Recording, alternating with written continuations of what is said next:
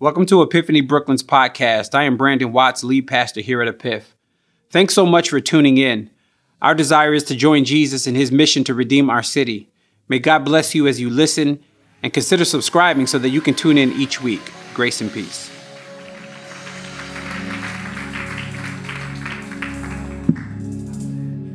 Amen. How y'all doing this morning, Brooklyn? What's going on? I always love coming back to Epiph Brooklyn. It feels like a second home to me. So I love being here with you guys. Why don't you do me a favor? If you could stand up with me and open your Bibles to Mark chapter 7.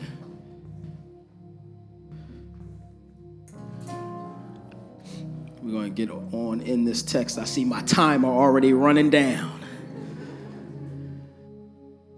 Amen. Mark chapter 7. If you're there, say amen. If you need some time, say hold on. All right, that's not too bad. It's not too bad.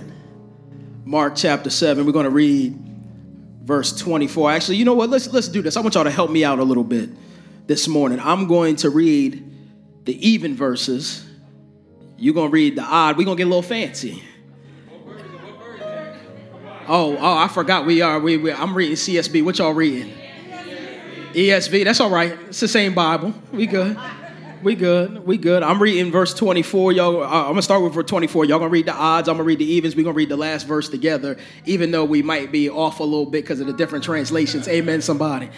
Amen. We're going to be all right. Here's verse 24. This is what it says. It says, he got up and departed from there to the region of Tyre, and he entered a house and did not want anyone to know it, but he could not escape notice.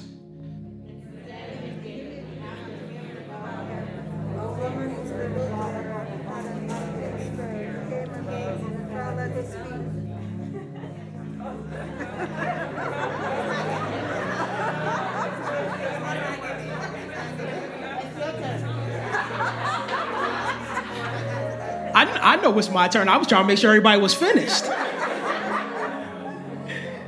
26, the woman was a Gentile, a Syrophoenician by birth, and she was asking him to cast out the demon out of her daughter. He said to her, let the children be fed first, because it isn't right to take the children's bread and throw it to the dogs. See, we getting it. But she replied to him, Lord, even the dogs under the table eat the children's crumbs. Then he told her, because of this reply, you may go. The demon has left your daughter. Let's read this all together. When she went back to her home, she found her child lying on the bed, and the demon was gone. Amen. I just want to tag our text for this afternoon, the anatomy of a dangerous faith. The anatomy of a dangerous faith. Let's pray. Father, we are thankful and grateful that we have the privilege to open your word, to hear from you, that we have access. We've been given access to you through your son. That's why Paul writes, what more shall we say to these things? For you gave up your son for us. What can we say but thank you? And so we are a thankful people this morning and pray that you would speak to us through your word. And it's in the name of your son, your precious son, Jesus, who is the Christ. It's in his name we do pray. If you agree with that, say amen. Amen. Amen. Y'all can sit down. Y'all can go ahead and sit on down. The anatomy of a dangerous faith. So, you know, for those that don't know me, I married to my beautiful wife, Courtney. She's not here with me. She's back home. Can't wait to get back home to her. But we also got 4 kids. Amen. Somebody said, I heard that in the crowd. Lord Jesus. I got a rambunctious bunch. But I love them. That's my squad. But yeah, one of the things that I make my kids do, especially when it's nice outside, is go outside to play. Kids don't go outside to play no more like they used to. Like when I was growing up, you couldn't come inside until the street lights got on. And if you got thirsty when you was outside, you had to drink from the water hose. It wasn't no coming back in and out the house because you thirsty, because you're going to let the cool air outside And you know, just black households, you just don't do that, certain things.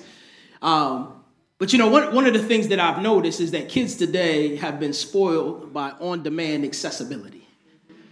You know, you got your Netflix, your Disney Plus, and I tell my kids all the time how spoiled they are that they can just turn the TV on and pick any episode of any season of any show that they want to watch. Like, if I wanted to watch something when I was growing up, you had to be sitting in front of the television or you just missed it. Like, it wasn't coming back on again.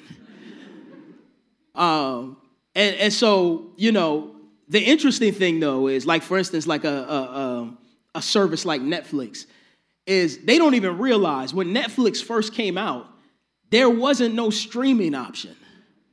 Like, it was DVDs through the mail, right? You know how long you got to wait for the DVD to come in the mail? Like you know, you could get the 1 DVD playing, the 2 DVD playing. If you was feeling a little frisky, you might get the 3 DVDs at a time playing.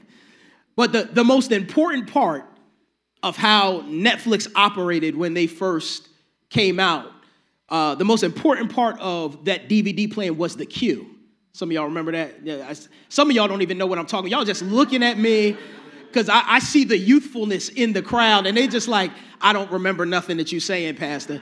But listen, you had to set up your queue. You had to go on Netflix, and you had to decide which movies you wanted to watch, and you had to put them in order of priority on your queue. So whatever you wanted to watch first went number 1. Whatever was the second movie went number 2. And so when they would send you your DVDs off of your order priority list, and then when you got it and watched it, you would have to mail it back. They sent you an envelope that was stamped and everything. You would mail it back, and then the next DVD on your list would come, right? Yeah, somebody's like, what? They used to do that? That's crazy. Listen. Everything about your subscription was centered around your queue and what you prioritized. And the movies that you decided to watch or shows you decided to watch did not come outside of the priority that you gave it on your queue, right? The only connection I wanted to make is that Jesus himself had a queue. Jesus had an ordered priority of who he would engage with his ministry when he came to earth. And so Jesus, in his ministry, was primarily engaging the Jewish people, his chosen people, those who were the beneficiaries of his covenants of promise. And yet, when we get to Mark chapter 7 in a story like this, we get to see a sneak peek of God's mission through Jesus touching the world beyond the Jews. And so Mark's account in chapter 7 moves from the idea in verses 1 through 23 of clean to unclean people. And basically going from that of clean being the Jews to unclean being the Gentiles or the non-Jewish people. And if the proper inference from the teaching of Jesus in those verses can be that all foods are clean based on his pronouncement in verse 19, then the lesson to be learned from the preceding verses or the verses that come after is that all people are clean. And so this account of this Gentile mother is more a pronouncement story than it is a miracle story, for it shows the inclusivity of God's kingdom. And here's the thing, unlike the opposition of the religious leaders and the ignorance of his own disciples, we get to sit at the feet of this desperate Gentile mother as she teaches a masterclass on the type of faith that God responds to. I've just got 3 points and then I'm going to be out your way this morning. The first is this: dangerous faith is rooted in humility.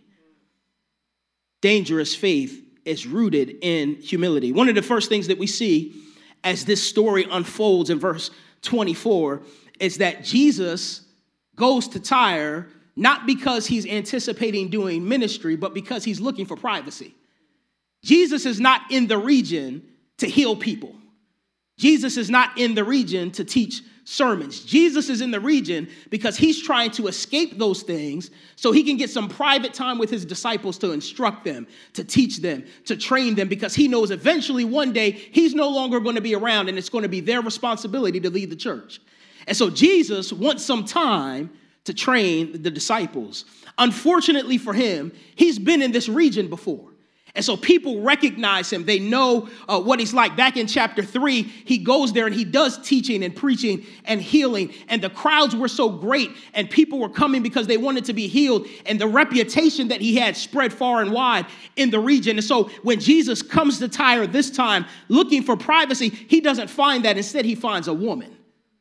This woman hears that Jesus is in the area and she has a problem. She has an issue. She has something that needs to be rectified, namely that her daughter has a demon. And you can imagine in those days, she's probably gone through every single avenue that she could use in her earthly power to try to get the demon cast out of her daughter. She's probably gone to friends. She's probably gone to the religious leaders. She's probably gone to doctors. And everywhere she's been turned away. And now the only place that she has left is Jesus. And it's interesting that the way that Mark describes the urgency that this woman comes to Jesus is that she fell at his feet. It's an expression of deep respect as well as the personal grief over her daughter's condition. Matthew's account even says that she continues to cry out, "Lord, Son of David, have mercy on me." And this is not a one-time event. This is her desperation continually, over and over and over again, making her petition known. "Lord, Son of David, have mercy on me. Lord, Son of David, have mercy on me." You can sense the urgency in her as a mother, seeing her child in pain.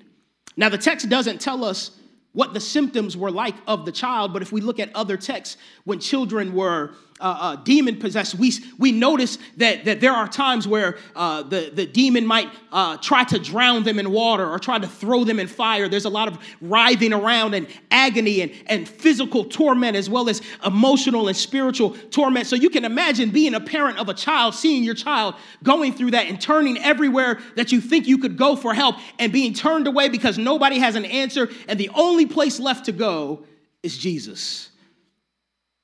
You know, I'm often convicted about the persistence of this mother because there are times in my prayer life where I feel like I need something from the Lord and I don't have that level of perseverance. Sometimes I pray one time and I feel like, well, I've prayed for it, so maybe that's enough to hold me over for the next few months until I think about it again.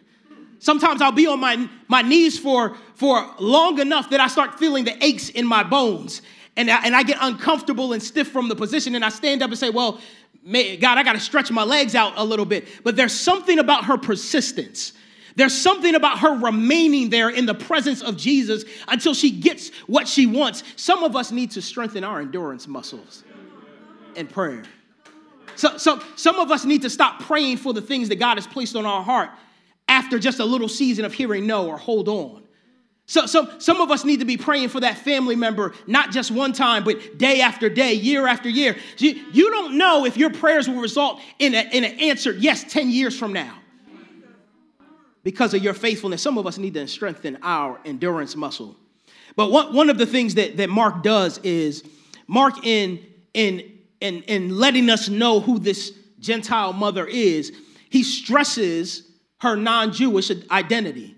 And it's very purposeful the way that he does it. For one, he lets us know, obviously, that she's a woman, and therefore one with whom a respectable Jewish teacher would not associate, normally based on their culture. She was also Greek, not from Greece, but a Gentile by culture and religion. She was a Syrophoenician, born in Phoenicia. Matthew calls her a Canaanite woman, which means that it gives the inference that she hails from a city that the Old Testament describes as godless oppressors of Israel, right? There's a tension in that relationship, right? Most Jews would have shared the prejudice that Gentiles were unclean by nature and that the state of the daughter's condition would lend them to being seen as comprehensively unclean. So not only would they have been considered by Jews to be unclean just in personhood because they were Gentiles, but also ceremonial unclean because of the daughter's demonic possession. And so there are a number of things that brings hostility between these groups and creates a dramatic tension in the text. That such a woman chose to approach a Jewish teacher and even fell at his feet indicates either desperation or a remarkable insight into the wider significance of Jesus' ministry. And so she takes a posture of humility, of humble confidence in the face of all the things that should have been natural, cultural, and religious stop signs on her way to Jesus to make a request of him that most likely nobody else could fulfill. Dangerous faith is rooted in humility. Not only that, but it's also dangerous faith isn't distressed by initial rejection. And so as this woman comes and pleads her case to Jesus, Jesus doesn't promise her anything. But not only does Jesus not promise her anything, he also declines her request. And so Jesus' apparent refusal to help in a situation of clear need conveys an impression of harshness and insensitivity to this woman. Jesus put before the woman an enigmatic statement to test her faith instead. Because faith isn't faith unless it's tested. If I could make an observation, not one of you who came in this morning examined the chair that you're sitting in to make sure that it would hold up underneath your weight. You had faith based on prior experience that the chair wouldn't break. You knew that coming in here, based on sight, it had 4 legs. It had a seat back. And even though you may have never sat in that chair before, you sat in other chairs like it enough to know that you felt comfortable putting your trust in that chair. Because that chair, or chairs in general, collectively, for you have had a track record. A track record of you sitting in the chair based on sight and trusting that because it looks a certain way, you can put your weight on it and it would hold you up. Why is it that we trust the track record of the chair more than we trust the track record of Jesus? See, some of the circumstances you've had in your life should have strengthened your resolve in him, but they've left you discouraged, or worse, throwing a temper tantrum. And so Jesus and his reply, he casts figurative language that the Gentile woman could grasp. He uses children, bread, and dogs. And the children's in this illustration represent the disciples. The children's bread represent the benefits of his ministry to the disciples. And the dogs represent the Gentiles. And so Jesus is making his point by way of illustration that worthless food would not be cast to the dogs. In Jewish Palestine, dogs were regarded as scavengers, but in well-to-do households influenced by Greek custom that would have been more familiar to the Syrophoenician woman, dogs were sometimes used as pets. And so Jesus is making an illustration that the children must be fed before the pets.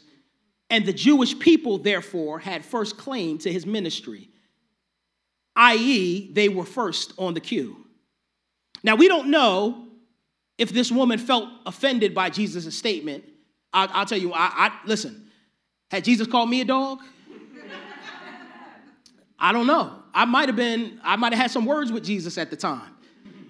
But we don't know if she felt offended by Jesus' statement. What we do know, however, is whether or not she felt offended didn't stop her. Because she realized that he had the right to refuse her request. She realized that she had no right to receive benefits from him. And yet, knowing that she didn't have any rights, she still pressed a little further. Listen to this. Because what she cannot demand by rights, she can freely receive through faith.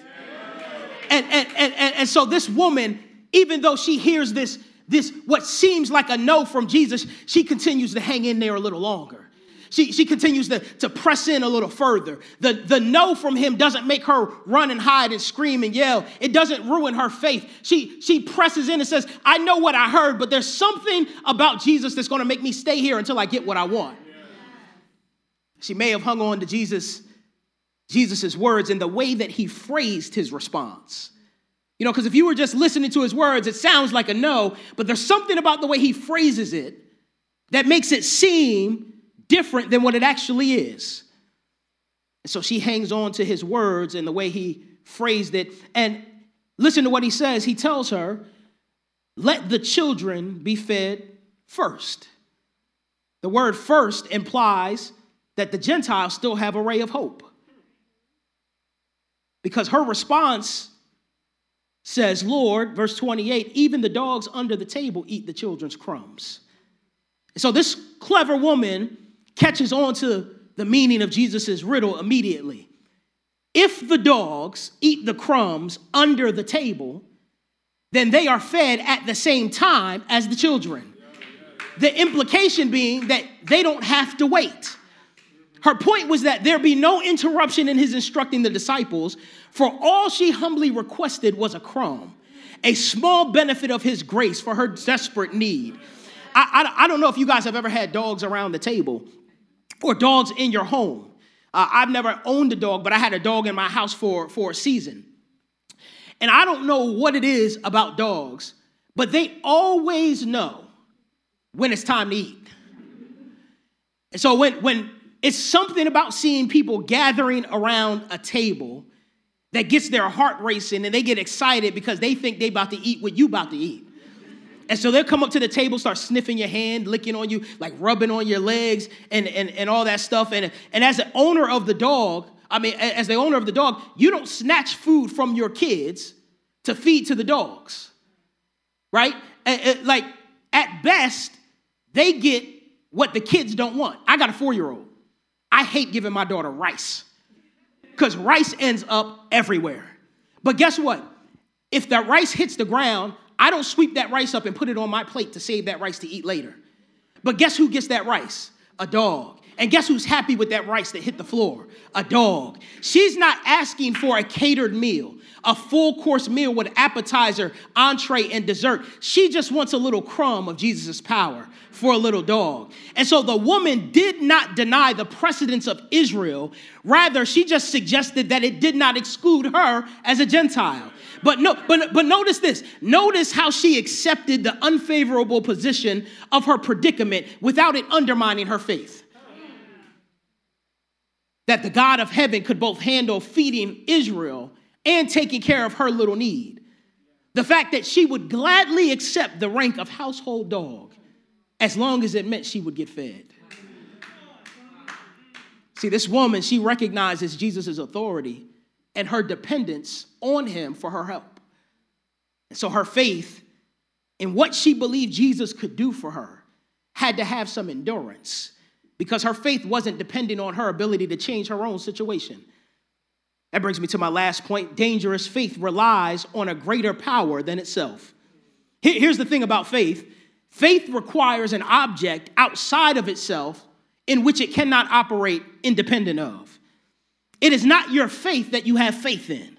There must exist an object greater than your faith with the resources to supply for you that which you can't get for yourself, which is why you make the decision to place your trust, your weight, and your confidence in that thing. Your faith is not the object of your hope. Your faith is the mechanism you use to acknowledge that even though you are powerless, you have an assurance that tomorrow will be better than today. And to Jesus, her reply demonstrated the depth of her faith. For he says to her, woman, your faith is great.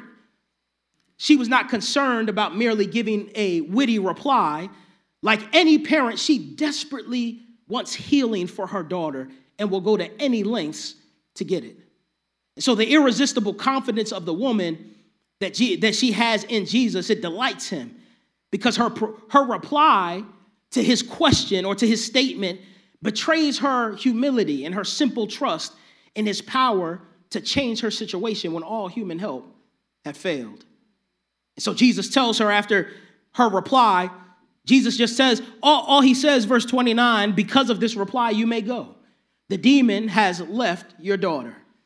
What's interesting about Jesus' response to her response is that the verb tense describes a completed verbal action that occurred in the past, but produced a state of being or a result that exists in the present.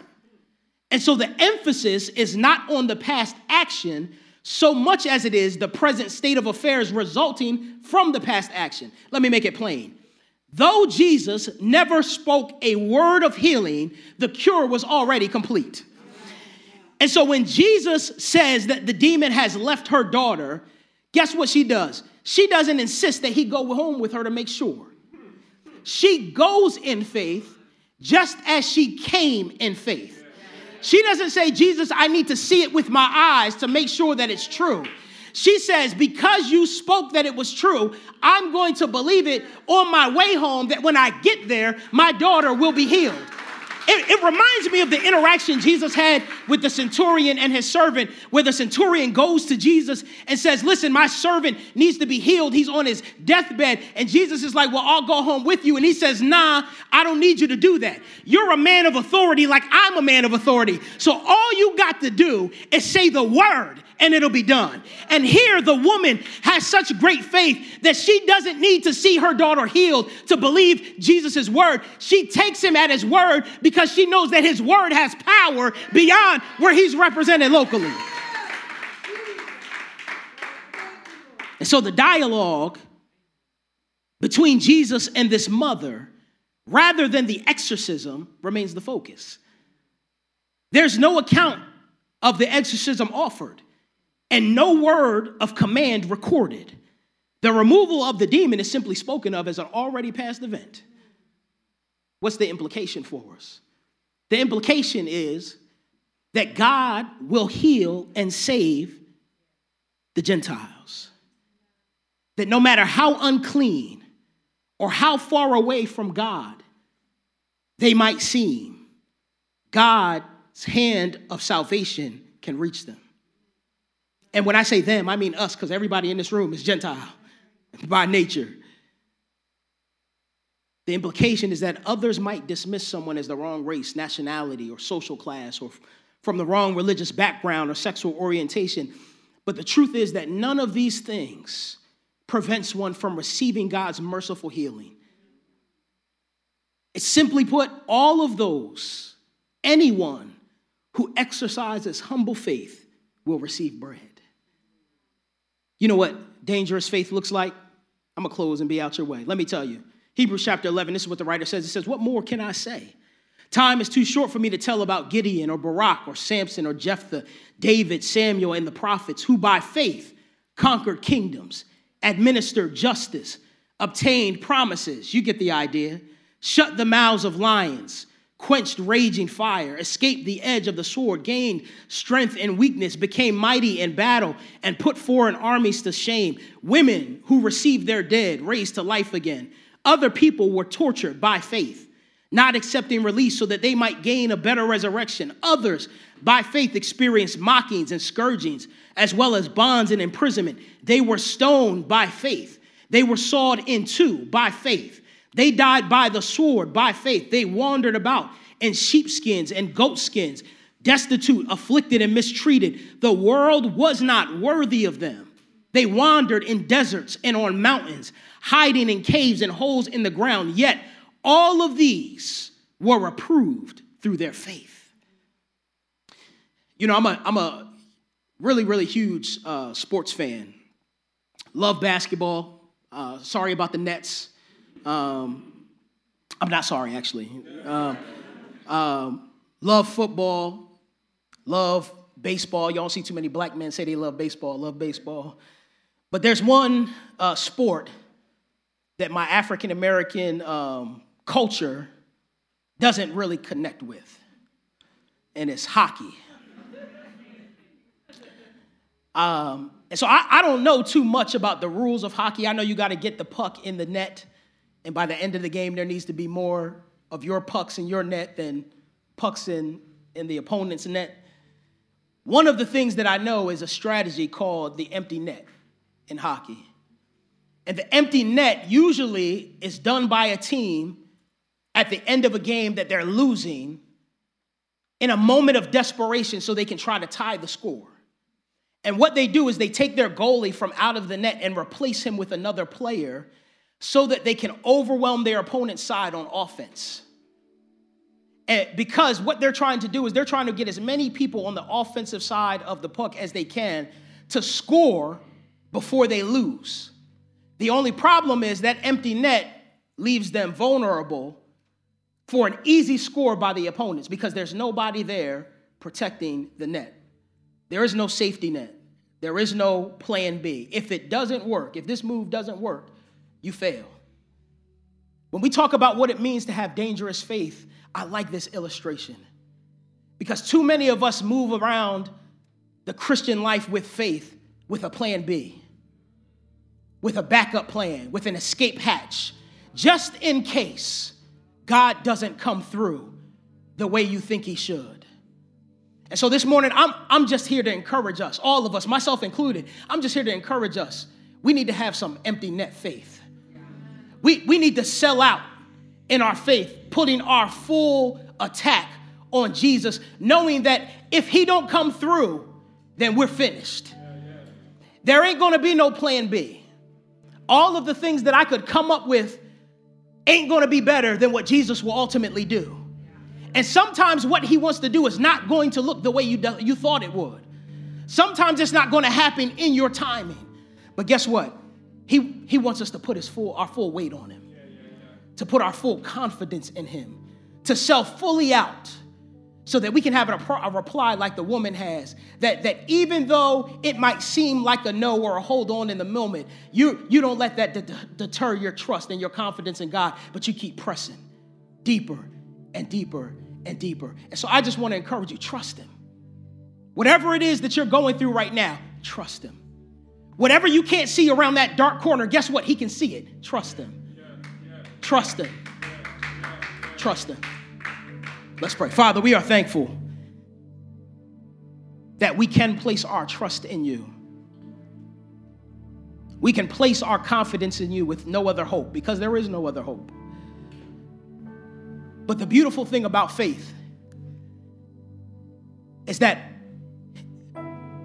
you even take the mustard seed of our faith and you grow it beyond what we could have ever imagined.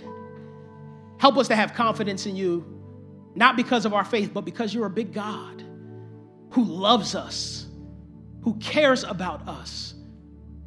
That's why Jesus says, you think you have good fathers, but none of your fathers compare to your Father who's in heaven.